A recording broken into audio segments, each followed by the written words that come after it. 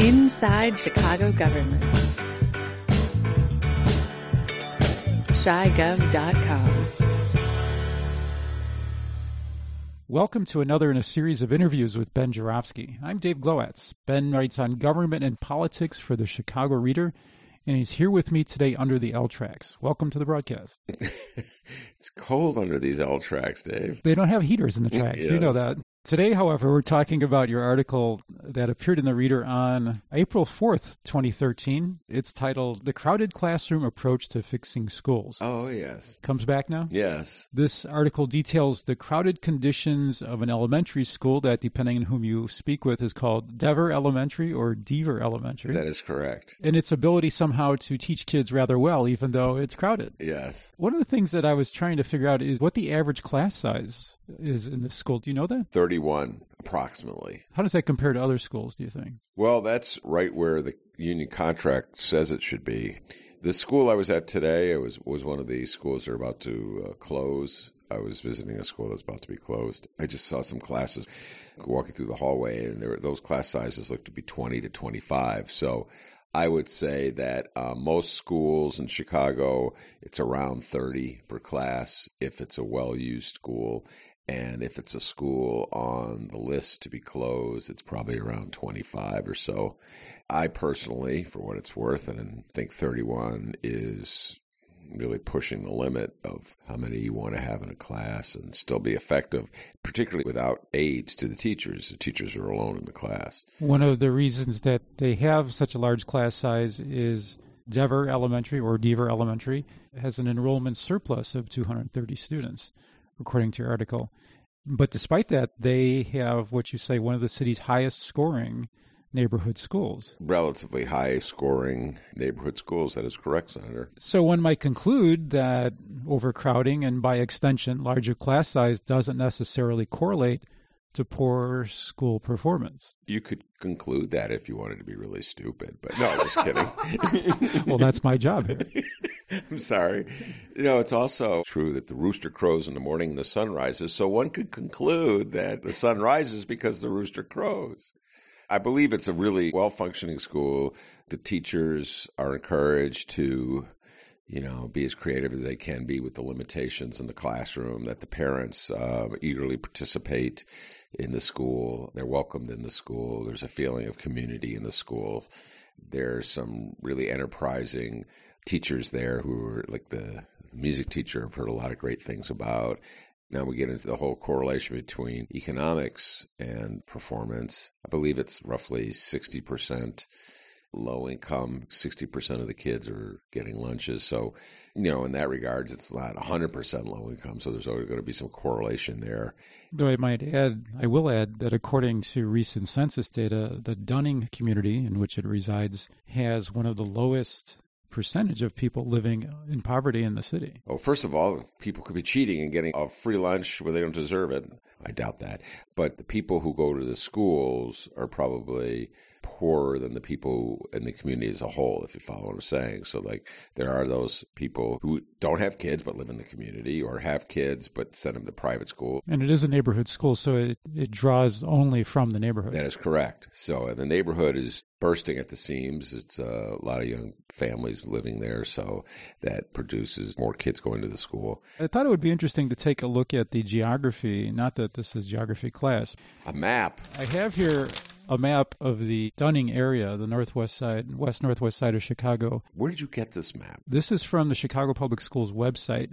It shows all the schools in the area. I love these maps. The thing I want to point out about this one is that this neighborhood, Dunning, is sandwiched in between Norridge on the north side, the suburb of Norridge, yes, and Elmwood Park on the south side. Two of my favorite suburbs. And it kind of juts out, this little bit of Chicago juts out south of the airport here. Yes. And there's only one school to the west. Yes, and it's overcrowded too. Canty. Yeah. And one to the east, which is Bridge. Mm-hmm. This is the only school that kids in that neighborhood can go to. If you look farther on this map to the east and northeast and southeast, they're thick with schools. There are many schools close to each other, but here, Dever's kind of out on this island. Your first question really gets to the heart of things, because all the parents kept telling me, and the teachers I talked to as well, we really like this school. We want to stay here. We want to make it work, but it's too crowded. We need some assistance. We need some relief. Build some more classrooms. They should have lobbied to have a nearby school closed. Then they could be a welcoming school and get iPads. Yes. They get iPads. That's correct. Close your school and you'll get an iPad. Whoa, wow. On another subject, we're in the midst of another round of public meetings that the school system is conducting for every one of the 50-odd schools that it's planning to close, after which the Board of Education will make its final decisions. Yes, as if it hadn't been made already. Well, the mayor has said that the time for negotiation is over. Yeah, so what's with the meetings? Yeah. Well, they're required, I guess, required by law. Yeah, so we'll have them anyway. So any take on those? Have you been to any or are planning to go? Yes, I plan to go. I missed the first day. I've been to a lot of these meetings, about 3 of them now throughout this process, and I've started going on some of the walks. You and I both know that this is just a huge dog and pony show. As you said, there's a law that requires a certain procedure, and they're just playing it out. The mayor has decided, for whatever reason, he really wants to close a lot of schools, clearly more schools than we need to close, that whatever savings we're going to make financially. It started off as a financial issue, where he's talked about how the system was $1 billion in debt and we needed to save money, so we're going to close schools. And that didn't really play well with the audience, so he sort of transferred it into a educational issue that the children somehow or other in their best interest to send kids to overcrowded schools because they're not learning well in the schools that they have. So let's just try overcrowded schools for a chance. You've watched the evolution of the message. Yeah. The message initially that we need to save money, but now it's not a financial reason, it's for the kids. Yeah, it's for the kids, although they still claim a financial reason. When it comes to the city of Chicago or the Board of Education dealing with numbers, I don't believe anything they say. We've learned that from the TIF program. These meetings are tough to take because there's an edge of desperation on the part of the parents and the teachers who show up. And there's the reality that nobody's listening to them. In fact, the response to what they're saying is a canned one. Actually, I just read it in a Tribune editorial today. We appreciate that change is hard and we feel real bad about changing you, but in the long road, and this is good for you. Thanks, Dad. Yeah. Papa McCormick. Yeah, I mean, I could just shake my head and laugh at it. Of course, I'm not affected by it. I'm not a teacher or principal who will be losing my job, or a cafeteria worker who will be losing my job, or people being laid off. I mean, that's part of what this is all about, just getting rid of jobs. And I'm not a parent who has to worry about getting my kid to a new school and making all those adjustments. And I'm not the kid who has to schlep to a new school. So I suspect that that's also part of the political equation, that Mayor Emanuel very shrewdly is limiting the damage, if you will, to, a very vulnerable segment of the population. It's a larger version of what we talked about earlier with the mental health clinic closings. So it's not necessarily racist on the administration's part, but opportunistic. Yeah, it's opportunistic. That whole racist debate, which the Tribune and the Sun-Times have come out against, that debate began when Karen Lewis said, how could you not call this racist? Let's not pretend, I'm paraphrasing, let's not pretend this is not racist because these are black schools being closed. And then, of course, Civic Chicago felt it must correct her because there is no racism in Chicago. There never has been, okay? In our post-racial society. We're in a post-racial society that began after the Civil War. People just don't want to have to deal with the fact that when it comes to race and politics in Chicago, we've just had an abysmal time of it. And that in many ways, this is just a outgrowth of policies that go back to warehousing, storing black people in the high rises rather than have them integrate neighborhoods. A policy that goes back to the post-World War II years when Chicago's political leaders had to deal with the fact that more and more black people were moving to the city and white people didn't like that. And so we've evolved in many different ways, but now we're sort of like pulling the plug on these poor black neighborhoods, which have already lost tremendous amounts of population for a whole bunch of different reasons, part of which is that the black middle class that had an opportunity has left, and the city has torn down the projects to a lot of poor people who've been moved out or no longer live where they used to live.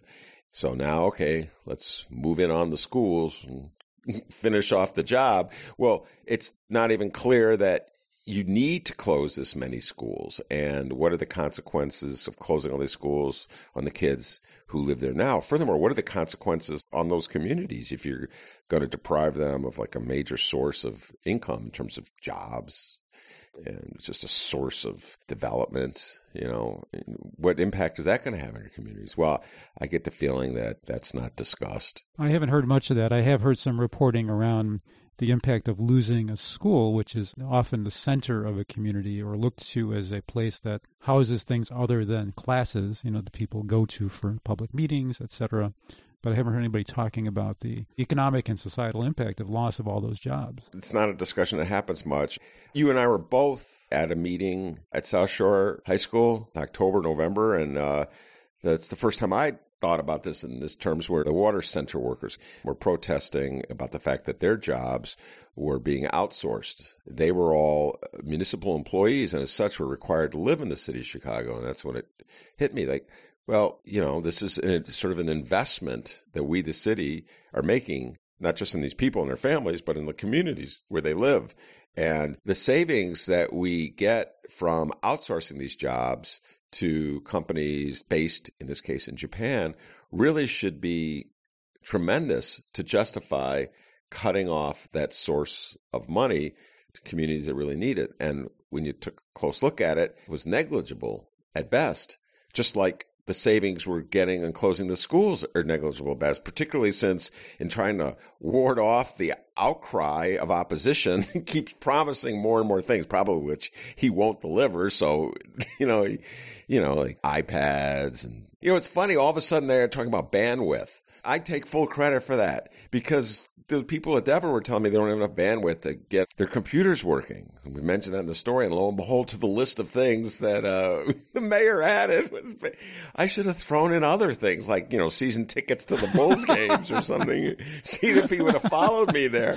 The mayor has an agenda. In this particular case, he's determined that we got to close these schools because we don't want to waste the money, and somehow or other that's evolved into then we can have more money that we don't have to spend on the kids that we're not spending enough on already. So that he's just determined to do that. He's supported by corporate Chicago on it, so he's not going to pay for it. He'll continue to get campaign contributions and the support of the civic community. This reminds me, did you see the Sun-Times analysis? I think it was Monday.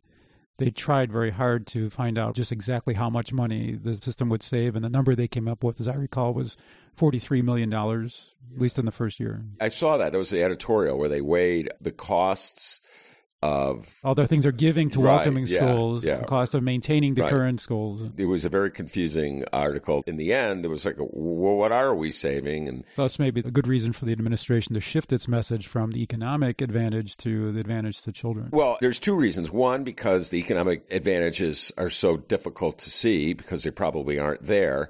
And the other one, it just sounds pretty callous to say, well, we don't really care what we do to the kids. We want to save some money. I could actually appreciate them more if they were just honest and said, we don't really care about the kids. So now they've turned it into this is all about helping kids. So we're saving money on heating bills and we're going to plow it into the kids. In the time I've been in Chicago, I can't see as how any program has really benefited any poor person in this town. That's all we've got time for. Ben, thanks for joining me today. Thank you, sir. Listeners, have we screwed up? Are there things you'd like us to talk about? Let us know that via Facebook or Twitter. Search for Inside Chicago Government. Email us via contact@chigov.com. And you can subscribe to automatic downloads to all of Inside Chicago Government's print and audio reporting by going on your web to chigov.com. I'm Dave Glowacz. Thanks for listening.